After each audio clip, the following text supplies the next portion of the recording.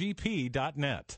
Our thanks for a grant to Val's Heavenly Wings and Seafood. Val's offers 10 different flavors of wings, including lemon pepper, garlic, teriyaki, and a range of heat in their buffalo-style wings. All of them absolutely heavenly. Val's also serves outrageous chicken tenders, fresh fried seafood, Nathan's hot dogs, finger-licking cheese fries, along with daily lunch specials. Val's is located in the Beaufort Plaza at 7 Robert Smalls Parkway next to Substation 2 and can be reached at 379-8257. Val's Heavenly Wings and Seafood, where the flavors are so divine. I'm convinced that life is 10% of what happens to me and 90% of how I react to it. And so it is with you. We are in charge of our attitudes. I'm Christine Foskey, and that quote is from Chuck Swindoll. My husband Mike and I own Foskey Heating and Air, and we promise you honest answers and affordable options. There are a lot of heating and air companies that want to sell you things you just don't need and fail to provide options. At Foskey Heating and Air, we provide the personal service you deserve 24/7 at 681-HEAT. That's 681-4328. Thank you, and God bless.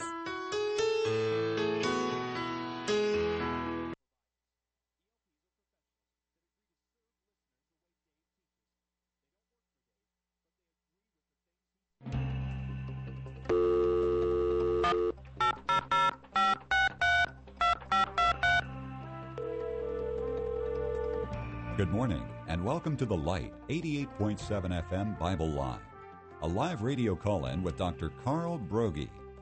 Dr. Broggi is the senior pastor of Community Bible Church of Beaufort, South Carolina, and for the next hour, he's available to answer your questions, providing biblical insight and wisdom for everyday Christian living.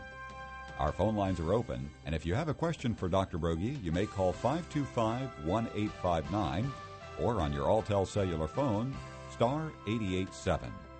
If you're calling outside our immediate area, call toll-free 877-924-7980. Now let's join Dr. Carl Broggi. Study and show yourself approved to God as a workman who is not ashamed, rightly dividing the word of truth. Welcome this hour to the Bible Line. If you're joining us for the first time, this is a call-in talk show where we discuss the only book God ever wrote. We call it the Holy Bible. And if you have a specific question as you've been studying God's Word or a challenge you're facing in life that you'd like biblical counsel on, some issue that you'd like to discuss, the lines are open right now. Again, locally, the phone number is 525-1859, 525-1859. We have a toll-free number for those who are not listening in this area. And if you'd like to call us toll-free, the number is 877, and it's the call letters of our station, WAGP, followed by 980. Or you can email us here directly into the studio. The email address is TBL for the Bible Line at WAGP.net, TBL at WAGP.net. When you call, you can go on the air live. You can take your question. If you want to remain totally anonymous, that's fine with us. Rick, as always, it's great to be here today. Indeed it is, Pastor, and we've got a number of questions that have already come in via email. 2 lines are already taken, so while we're waiting to see whether they're going to go live or dictate their question, let's go to one of those emailed questions. This person says, I'm looking into a new Bible and looking over different translations, i.e. the NASB and ESV, but what I'm seeing that bothers me, maybe it shouldn't, but it does, is that comparing these two Bibles, the NAS and the ESV, the NAS, when referencing God or Jesus with either him or he, has the H capitalized, but the others, the ESV and NIV, which I've compared, have the H small. Why is that, or am I making a big thing out of nothing? The one verse I see is Romans 3:25. Also in Exodus 24:10, I believe his feet are referring to God's feet. I believe that when referencing God or Jesus, the H should be capitalized. Well, that is true in the ESV and the NIV. The pronouns for God are not capitalized. That's not necessarily bad or evil or wrong. It's really just a decision in terms of the publisher and the translators in terms of how they want to do that. Understand that in the original manuscripts, we have 2 kinds of Greek manuscripts, for instance. They're either in all lowercase letters, all lowercase Greek letters, or some manuscripts are in all uppercase Greek letters. So, which is correct? I mean, if you want to just go from the Greek manuscripts, I suppose you could just put it all in lowercase letters and not even have a capital at the beginning of a sentence. So there are translation things that teams decide and publishers decide. There's a lot of freedom in terms of you may come to an Old Testament quotation, and for instance, in the New American Standard, they put it all in capital letters if there's an Old Testament quotation. In the New International Version, they italicize Old Testament quotes. So there's a lot of freedom, a lot of flexibility. Why is it that some translations, like the King James and New American Standard and several others, capitalize the pronouns for God? It was done just as an act of respect. Somebody might say, well, that's cultural. That's like, well, when we use pronouns for God in prayer, we use thy and thou instead of you and your.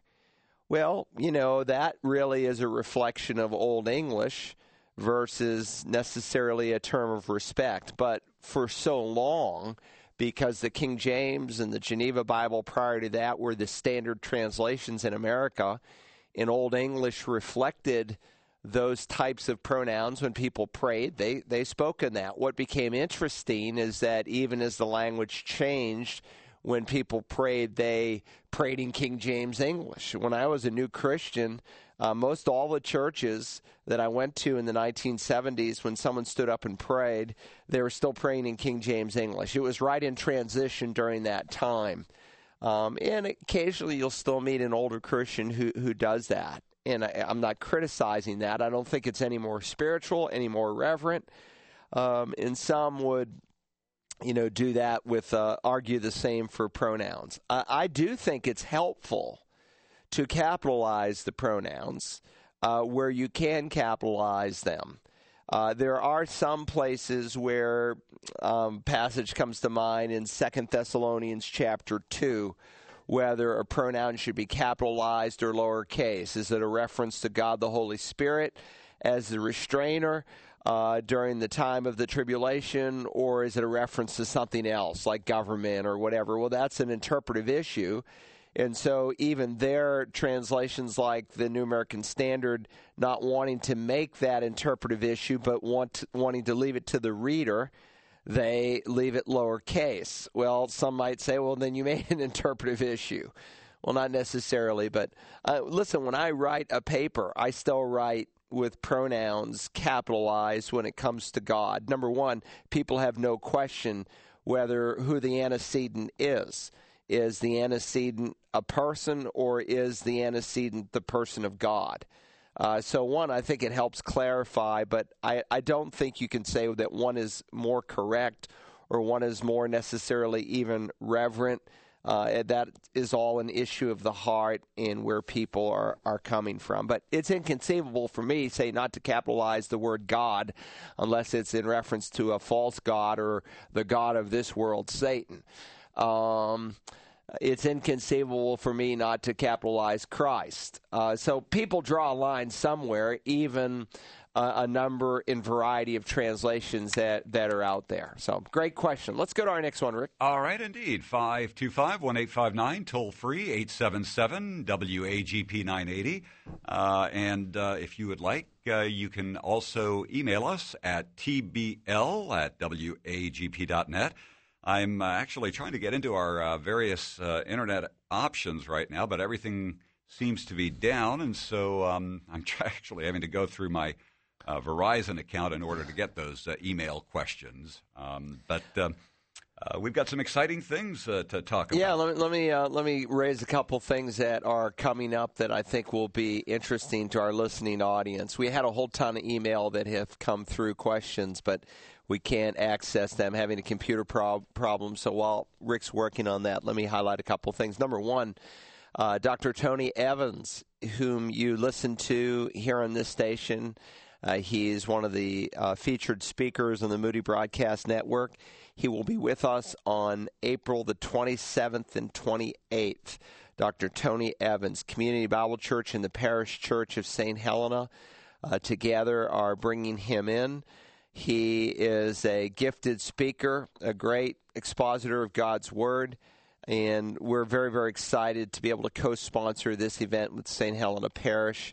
They're celebrating their 300th anniversary. We're celebrating our 30th.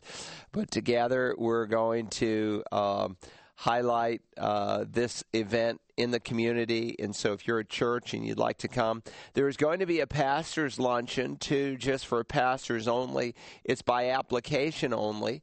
And you'll be able to go to our website at cbcofbuford.org. A pastor's lunch, it's by application. We won't be able to accommodate every pastor who wants to come in South Carolina and Georgia who's listening to us today. And we want to represent a wide variety of churches and denominations and sizes as well. So there'll be an opportunity for pastors who are interested, senior pastors, men only, no pastorettes, to fill out that application. And we would love to have you for that special luncheon and that special word of encouragement that Dr. Evans will be bringing. Later in this year, also, Alistair Begg will be coming to Community Bible Church in October of 2012 for a missions conference, and so we're very, very excited about that.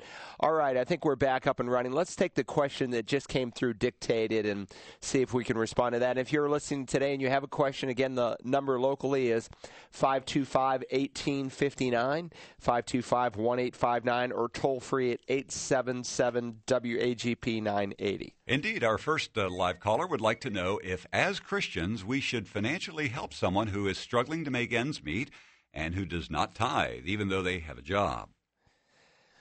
Well, it's a good question, and you have to be discerning whenever you help people financially. We have a platform in our church to care for people who are in need. It begins with those who are members. The Bible says in the book of Galatians, do good to all men, but especially to those who are the household of faith. And so I think when a local church tries to discern what a person's need may be, it starts with those who are members of their fellowship. The sad thing is sometimes you'll get people who will join a church just because they know that that church will help them financially. So even there, we have to have some stipulations. Usually before we help people, they have to have been members at least a year before we can consider helping them. It's strange, but there are people who literally work the churches. They'll show up at one church's door. They'll drive down the street, the same need, recite it all over again, see if that church will help. And that's what they do for a living. They work churches, and they try to, get as much money and receive as much money as they can. So you have to be wise. You have to be a good steward as to what God has entrusted you to personally. I think sometimes, too, it's helpful if you're a member of a church and someone comes to you for a need to possibly consider meeting that need through your local assembly rather than directly. And here's why, is that sometimes pastors in a church or deacons are aware that there are problems that are going on that you may not be privy to. You may be helping a person who is actually struggling financially because they are under God's discipline. God, has a way of caring for his own. Those whom the Lord loves, he disciplines. Sometimes it's physical, sometimes it's financial. God does whatever it takes to get our attention. And you don't want to interfere with that. Sometimes, too, you're putting money into someone's hands that doesn't solve the problem. I had a guy call me, and he said, I need a hotel room to stay in, and it's going to be cold tonight, and wondered, Pastor, if you'd put me up. I said, well, what are you going to do the next night? He said, well, I don't know. And, of course, I knew this fella, and he had an alcohol drug problem, and we had actually gotten him a ministry to be helped, and he left that ministry and because he wasn't willing to follow the rules. And I said, listen, for me to help you tonight, tomorrow night you're going to be in the same problem. I said, a lot of the problems you have, you've brought on yourself. I said, if I were homeless because of the situation that I was in, I'd want to be homeless in a warm place. I said, what I would do is I'd go out to I-95, put a sign that says Miami, and I'd hitchhike to Miami. I said, I can't help you. I said, I tried to help you before, helped you financially, but you didn't really receive the help. So for me to help you is just to waste God's money and to pour it down a hole. 2, there are people who come for financial need who are in the jam they're in, not because of necessarily willful disobedience, but just ignorance. They don't know how to manage God's money because they don't know what the Scripture says. So even at Community Bible Church, when we help people through our benevolent ministry, we ask questions like maybe you've asked about tithing, about saving, about giving, about stewardship. And we actually asked them to go through a financial course that I taught at 6.5 hours of teaching called Financial Freedom God's Way. And it looks what the Bible says about stewardship, about saving, giving, debt, the whole 9 yards. Because, again, you just end up pouring money down a hole if a person isn't responding to God's principles and trying to exercise good principles of biblical stewardship. 525-1859, toll-free, 877-924-7980, or email us at tbl@wagp.net. Our next caller says that she and her husband bought a plot at the cemetery that's only big enough for 2 urns. He died and was cremated, and now she's wondering if she should go ahead and be cremated so she can be buried with her husband. She can't afford another plot and wonders if this is against God's will. Well, let me just say that when you deal with funeral costs, the costs are very subjective. People say, well, the average cost of a funeral is, $7,000. Well, not necessarily. You can, depending on the state, exercise some options. I don't think it's changed in South Carolina, but you can, if you want, you can be buried in a sheet. They can wrap you up in a sheet and drop you in a hole. That would save the cost of a box. You could literally make a box out of pine for less than $100, and if you need some help with that, you buy the wood. I'll get some guys to build it for you, and we'll leave it in your garage, and when you die, let your loved ones know the box is already made. So there's a lot of things you can do, is what I'm trying to say, that would significantly reduce the cost of a funeral service. And I would encourage you to explore those. Again, what you're really asking me is, am I in favor of cremation? And the answer is no. I don't think that is God's primary vehicle in which to deal with dead people. God's pattern in Scripture is to bury. There are some things we do in the church not because we're necessarily commanded to do them, but because God, by illustration and pattern, has given us an example to follow. So, for instance, nowhere does it in the Bible command that a local church should have deacons. It does command that you are to appoint elders, but it doesn't command that you are to appoint deacons. Now, it's assumed that you will have deacons because there are qualifications that are given for deacons in 1 Timothy 3. But it doesn't command us to have deacons. Unlike with elders, we are commanded to appoint elders in the assembly. So by example, we follow what the early church did. And there are many things in the church that I could cite that fall into that same category. Well, in the Old Testament, God's method for dealing with the dead was always burial. All the patriarchs, Abraham, Isaac, Jacob, all Jacob's sons, who are also called patriarchs, they're always buried. Moses himself, when God does a funeral, it's recorded for us in Deuteronomy 31. It says, he, God, Yahweh, buried Moses. God buried Moses. In fact, the New Testament reveals something that we don't learn in Deuteronomy. There was actually a dispute over his body between Michael the archangel and the devil. But God buried Moses. We also know in the New Testament, every child of God was always buried, whether it's John the Baptist or Ananias and Sapphira or the church at Thessalonica or the Corinthians. They're always buried. The idea of burning the body was really has pagan origins. It was unthinkable for a Jew, still is for an Orthodox Jew. And it was really unthinkable for Christians until maybe the last 40 or 50 years.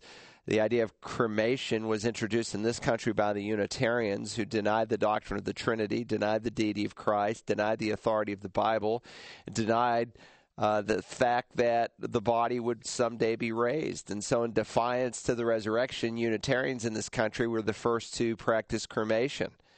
It was like an apostate shaking their fists in the face of a believer saying, you're all a bunch of fools for believing that God's going to raise the body. Let him raise this mess. We're going to burn it. Well, obviously, if a body's been cremated or eaten by fish at sea or wherever the body is, it's not a problem for God. God is going to raise it up. But the biblical pattern is to bury. And practically, it's always better to bury in terms of your funeral. I've done hundreds and hundreds and hundreds of funerals. I think it's around 500. And when I do a funeral, there's so much more punch to your funeral if there's a body than if there's just an urn. And people come in and tell me, well, Pastor, will you still do my funeral? I'm going to be cremated. I said, of course, I'll do it. But if you want my, counsel, my suggestion to you is that you don't cremate, that you bury.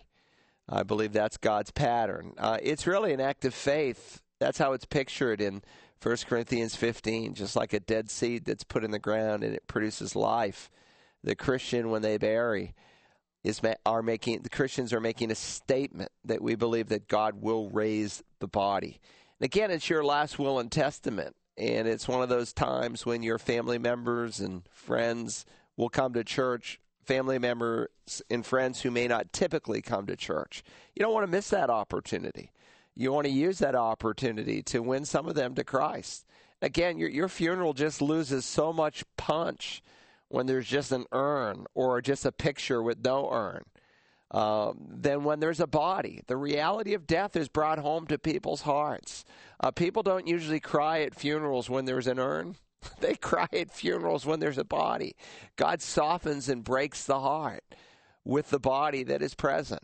So I think it's unwise for you as a Christian to cremate your loved one. And forget the costs. Good night. Go sell some of the junk you got in the attic, and you probably come up with the money you need for the funeral. And it doesn't have to be expensive. In fact, I think it would be a real statement if you are low on funds and you just had an ordinary box. I've seen people spend $5, $6, $7 for a casket. I also know that you can get them, for $500. Now you can buy them online. And have them in your garage if you want, or have them overnight shipped the next day. So, there's a lot of options that are open to you. Listen, funeral homes are like used car dealers. They are. I mean, they're good people, but, there's all kinds of packages and options that you can get. And if you want to buy them, they'll be happy to sell them to you. So think your way through it carefully. All right, 525-1859, toll-free, 877-924-7980. And our internet connection seems to be back up, so we've got a couple of emails that came in. Stuart, a listener in Montana, has been seeing a trend of good acts of kindness, things such as giving to the needy, clothing the poor, feeding the hungry, and raising money for the needs of people all around. But he says, I'm seeing a lack of people sharing the gospel. Where is that balance? In Matthew 25, we see Jesus speaking of giving, but it doesn't speak of sharing the gospel. And this listener is concerned that maybe he's got a misunderstanding of giving, or maybe people do. He says, I believe that what we need to do is to help the poor, but only giving the physical needs without giving the spiritual needs seems that we are not fulfilling the ultimate goal. Well, it's a good question, and I think it's a fair question. And I see here in your question, too, you're mentioning a church who was giving with no strings attached and not, quote-unquote, sharing the gospel with their giving, and that's a mistake on their part, and it's very unwise on their part to do that. Certainly, there are times in the church when we share the gospel, and the sharing of the gospel is accompanied with the meeting of a physical need. It's hard to share Christ with a stomach that's hungry. But if I have a choice between giving $25, say, to the Christian Children's Fund that is not Christian, if you read their online doctrinal statement, they say, well, we don't, espouse any particular religious belief, and if you want to be a Buddhist or a Hindu or a Christian, you can be. Well, why do they call themselves the Christian Children's Fund then? Well, because there's a bunch of suckers out there, Christians, whom they're preying off of. They know that Christian people give money. To me, I think Christians are sometimes used during the times when, for instance, public television does their annual share-a-thons. You think it's by accident that they end up highlighting, an interview with Billy Graham or some Christian function, and then they come on and say, if you enjoy the broadcasting here on public TV, why don't you give? Of course not. They know Christians are more inclined to give. God's people are the most generous people in the world, especially evangelical Christians. So, if you're going to share the gospel and you're going to meet a physical need, make sure if you're using another vehicle other than yourself that it's reliable. So I'd rather give $25 to Compassion International because I know when they feed a hungry stomach, they're going to talk to the person about Jesus Christ as well, and that's critically important. I don't think it's necessarily wrong to meet physical needs, but it's wrong when we do it to the exclusion of the gospel. There's a church in Worcester, Mass. that Pleasant Street Baptist Church, and I just happened to see their newsletter recently, and they collected coats, winter coats for homeless people, and they ended up collecting like 300 jackets, and all of them were taken on a single day, and homeless people in that community came, and poor people, and they had the opportunity to get a winter coat, but they also had the opportunity to share the gospel.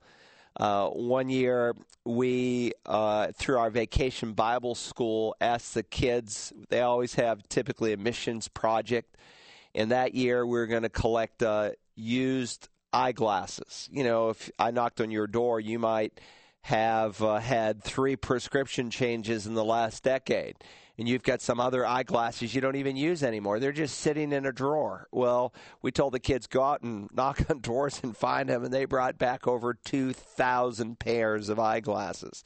We brought them to the Ukraine. We went into villages and little places where people had never owned a pair of eyeglasses in their lives.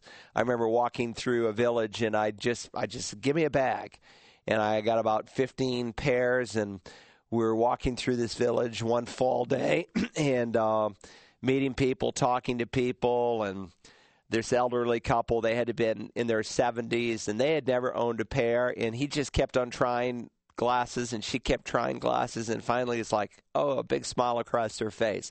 And they had seen things they had never seen in who knows how long because they didn't have the money to own a pair of eyeglasses. So, of course, we ended up, I think of that couple, his name was Yvonne or John, and her name was Maria or Mary. And as it turns out, we shared the gospel with them. Maria received Christ. She died 2 months later. We went back the next year. I wanted to see how Yvonne was doing. He was really impoverished, and I brought him back a pair of coveralls, and he ended up receiving Christ and being baptized there in the local evangelical church, and it was very, very exciting, but it all started with meeting a physical need. I think in terms of Matthew 25, that's a misunderstood text that you're referencing here. The Lord speaks of this judgment when he will separate the sheep from the goats. This is not the great white throne judgment. This is the judgment of the nations. It happens at the end of the tribulation. It's already been referenced earlier in this in the former chapter, but it's the same message. He says, "For the days of that are coming, these days of tribulation, will be just like they were before the flood." When he says in Matthew 24:38, they were eating, they were drinking, they were marrying, they were giving in marriage until the day that Noah entered the ark, and they did not understand until the flood came and took them all away. So shall the coming of the Son of Man be. There shall be 2 men in the field. One will be taken, one will be left. 2 women will be grinding at the mill. One will be taken, one will be left. He's describing in this judgment not the rapture. The rapture's not here, the catching up of the church. He's describing the judgment that happens at the end of the tribulation when people are carried away in eternal judgment and other people are left here on the earth to rule and reign for 1,000 years with the Lord Jesus Christ. He gets a little more specific about that judgment in the 25th chapter when he tells a number of different parables. And he says, I was hungry and you gave me something to eat. I was thirsty. You gave me something to drink. I was a stranger. You invited me in naked. You clothed me. I was sick. You visited me. I was in prison. You came to me. Then the righteous will answer him saying, Lord, when did we see you hungry, feed you, thirsty, so forth? When did we see you as a stranger, invite you in, and so forth? And then he'll say, the king answered and said, truly I say to you, to the extent that you did it to one of these brothers of mine, even the least of them, you did it to me. But he'll say to others, will depart from me, accursed ones, into the eternal fire prepared for the devil and his angels. Because he says, I was hungry and you gave me nothing to eat. I was thirsty, and same discourse. And then they will say, Lord, when did we see you hungry and thirsty and a stranger or naked or sick or in prison and we didn't care for you? And he'll answer them, truly I say to you, to the extent that you did not do it to one of the least of these, you did not do it to me. And these will go away into eternal punishment. So he's describing that future judgment at the end of the tribulation. There are three groups of people: sheep, goats, and my brethren. Remember, the great tribulation in the Old Testament is called the time of Jacob's trouble.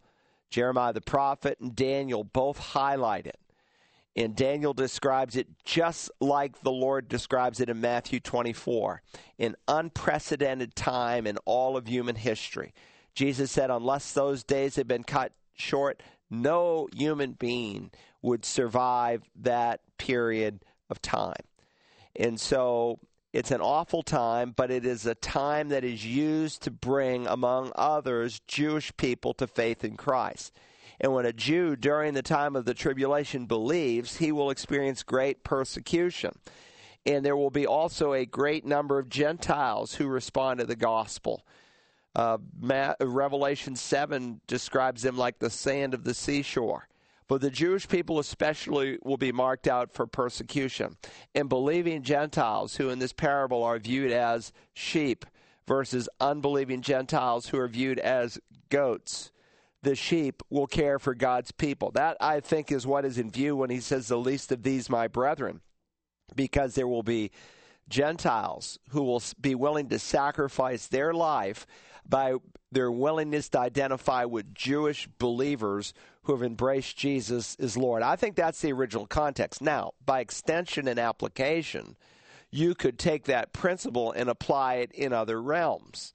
You could say that if a person is a true believer and knows Jesus is Lord, that there'll be compassion in their heart. And that certainly is an argument that James uses. A brother or a sister comes to you who's hungry or cold, and you say, I'll pray for you, God bless you, and you slam the door in their face. What kind of faith is that, asked James? Well, it's not a true faith, because a true faith shows itself in works. And I think that's the point that Jesus is making in Matthew 25, that if a person has a genuine faith, there will be an outward manifestation of an inward reality. That's what he taught in Matthew 7. By their fruit you will know them. Not everyone who makes a confession necessarily has an inward possession. You see the inward reality through the outward change of life. But for the example you use here in your email, for this church to go and share the gospel and to stick their head between their legs and not share Jesus with them, that's an affront to what we represent. We shouldn't be ashamed of the gospel. No, if we're going to give someone a coat, we're going to give it in Jesus' name. And if they don't want to hear about Jesus, go get your coat somewhere else. It doesn't mean that we don't care about you, but we're not going to compromise what we do. And I think this is important, and I think it's an important principle, especially today when other people want to get involved in the church. For instance, I'll give you an example. This is a current example that's coming up here at Community Bible Church this coming Saturday.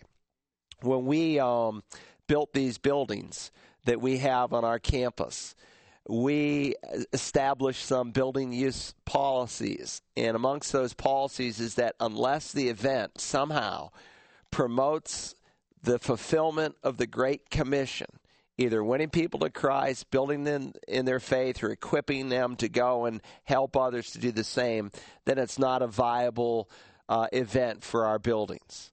So if some secular group wants to come and hold a spaghetti dinner, wonderful. But if the gospel's not shared, we're not going to let them do it. Some school wants to hold a graduation here. Well, if we can't tell people about Jesus, go rent an auditorium somewhere else. It's not that we're trying to be unkind, but we don't want our buildings and our facility to be used anything but for the cause of Jesus Christ. So this coming Saturday, the Mexican consulate is going to be at our building. They're expecting somewhere between 500 minimum, probably closer to 1,000 Mexican people who will come through our building to get some paperwork done. They wanted to know if they could use our facility. We said, sure, if we can talk to everyone who comes through who will listen about Jesus Christ. And, provide Bibles and all kinds. Well, sure. What do I care? We just need a facility. Great. So God is bringing all the Mexican, Spanish-speaking people through our building. But if he said, no, you can't do that, we just want you to let us use your building, we'd say, no, you can't do it. So we should never be ashamed of the gospel. It's the power of God for salvation. And if we're just feeding the poor and clothing the cold, and that's all we're doing, then we're doing what the liberal social gospel is known for doing, and it's not what the church is to be known for doing. 525-1859, toll free 877-924-7980, or email us at tbl@wagp.net. The next person that we have is written, I have a minister friend that I have become concerned about his character. I stumbled across a preacher on the internet recently and realized that practically all of my friend's sermons were taken from this man. He completely repreaches this other man's sermons, and it has concerned me. What should I do about this situation? And should I approach him or the elders? And do you think this is a real character flaw? Well, my suggestion to you would be, if you have a problem with your brother, go talk to your brother. Now, listen, it might be that if you go and speak with him, he'll tell you right off, yeah, that's what I do. Of course I do that. In fact, Rick Warren, through his ministry, encourages pastors to preach his sermons. In fact, you can download them, and he'll do special emphases where, 10-week series, and they give you the outlines, and here's what you should preach. And a lot of those pastors who do, they don't have any qualms about doing it. They say, no, we like Rick Warren, we like what he's doing, and we want to preach his sermons, and we want to be a part of it. And you may just find out when you call your pastor up that he's not trying to hide that. He's proud of it. So, talk to your pastor. Again, I can't judge his heart for, why he wants to do what he's doing. To me, I can't preach another man's sermon. Now, listen, all truth is God's truth. That doesn't mean I can't learn from someone else. I might be driving down the highway and listening to WAGP, and I hear some pastor, and I thought, man, that's good. That will preach. That speaks to my heart. That's what we do as pastors. That's what people who have speaking gifts do. We learn from one another. God raises up people in the body of Christ. I can listen to a lot of people here in WAGP, and I can tell you the page number. I heard a sermon by John MacArthur last week, and I could tell you the page number he was reading off of from a pastor who lived in the 17th century. And it was a powerful illustration. Now, John MacArthur would be the first to tell you that, and I would agree with him, that if you learn or get a truth from another pastor, you can't every time say, well, this is Matthew Henry who said such and such, and your sermons become disjuncted, and it's very difficult to do that. In fact, some people would like to know where John gets some of his material, because his commentaries, instead of being a traditional commentary where you footnote all the sources and everything else, they're just his sermons put into the book. And again, he's operating under the same function. I'd say a whole bunch of stuff that John MacArthur does, 98% of it is totally original with him.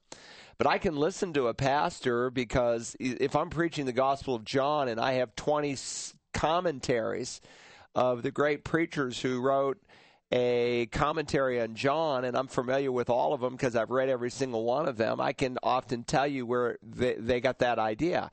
But I can't tell you necessarily where that brother got the idea from. He might have got it from someone else 200 years before.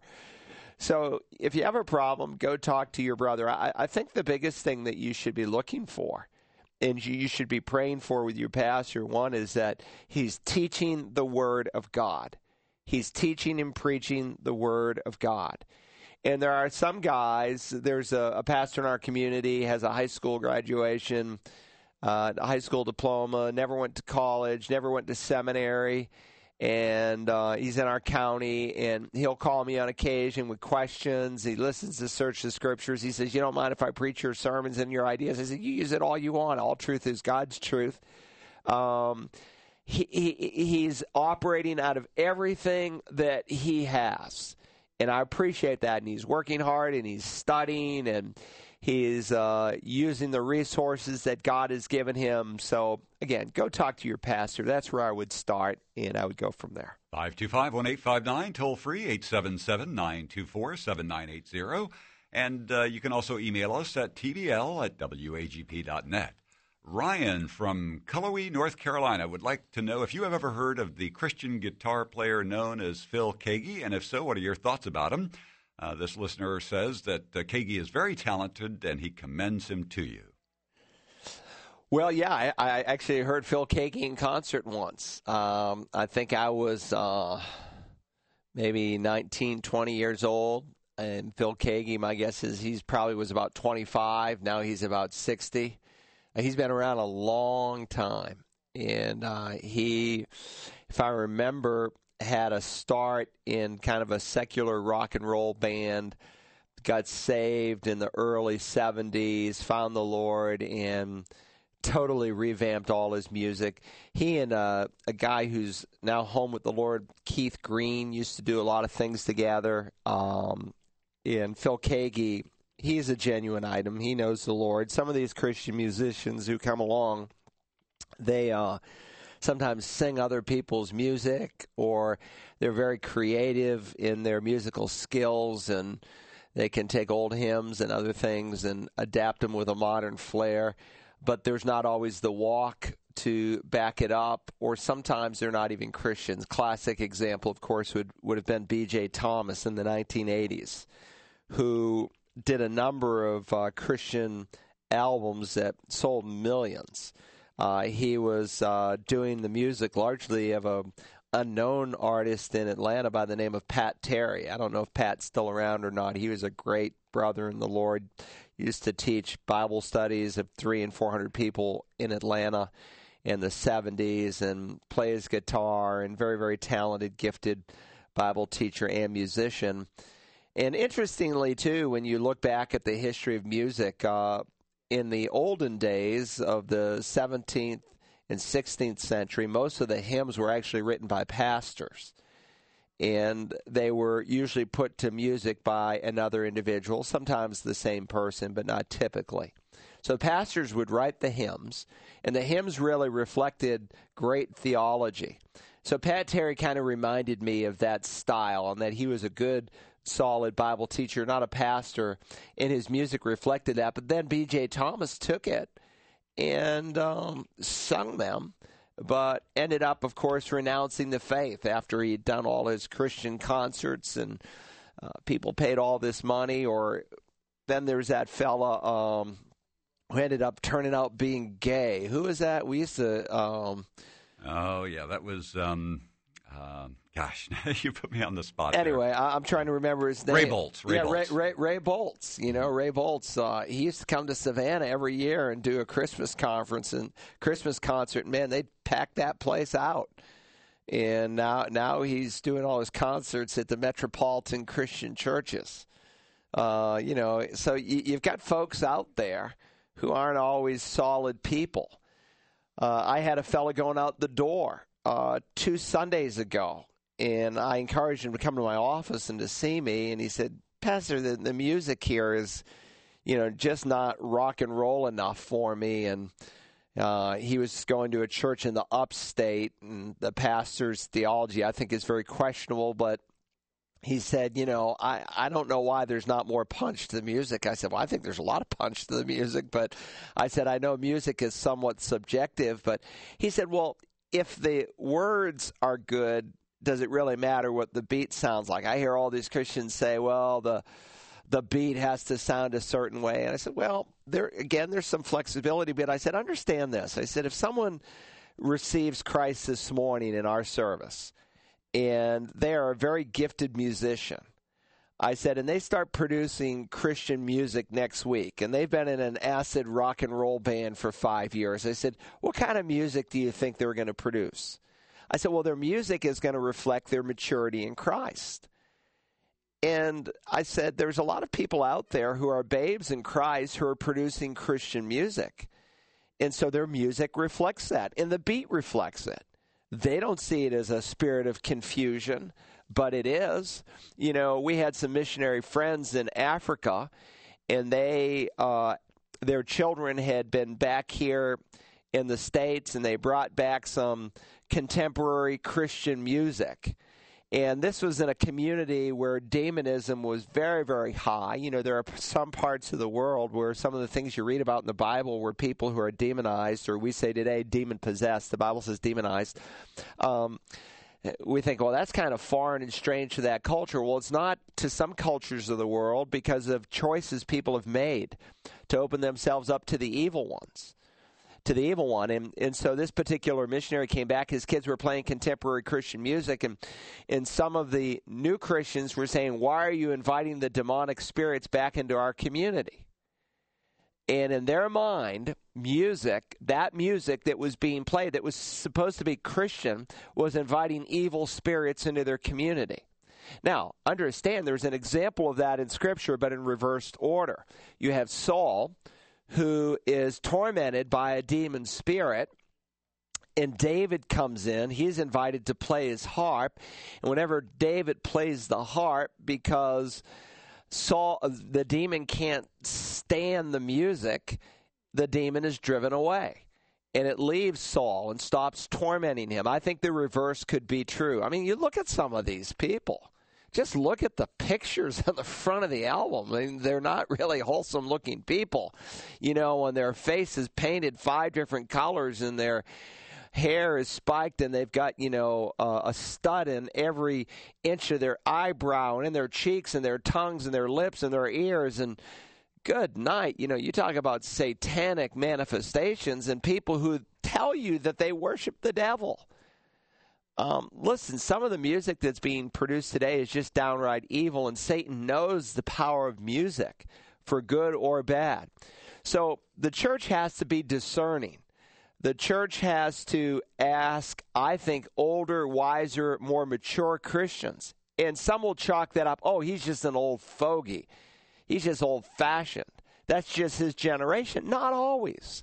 Many times it's a reflection of a person's spiritual maturity. Listen, when I was a Christian for 10 years, I think I had grown enough to have been considered mature in Christ, not arrived. None of us have arrived. But I could tell some of the contemporary Christian music that was coming out was not good. But you see, here's the problem, is that very often people, before they have been converted, have drugged their minds and hearts through the trash of the world. So, there's a new book out on sex in the church. And, some of the people who are endorsing them, I know of one pastor in this state who endorses it. His testimony as a former, porn man, he thinks the book is great. Well, of course he does, because he drug his mind through the pit before he was converted and hasn't matured enough in his relationship with the Lord to see the difference. And so there's a disclaimer in the book, well, if you don't live in a big city, you might find this book to be offensive.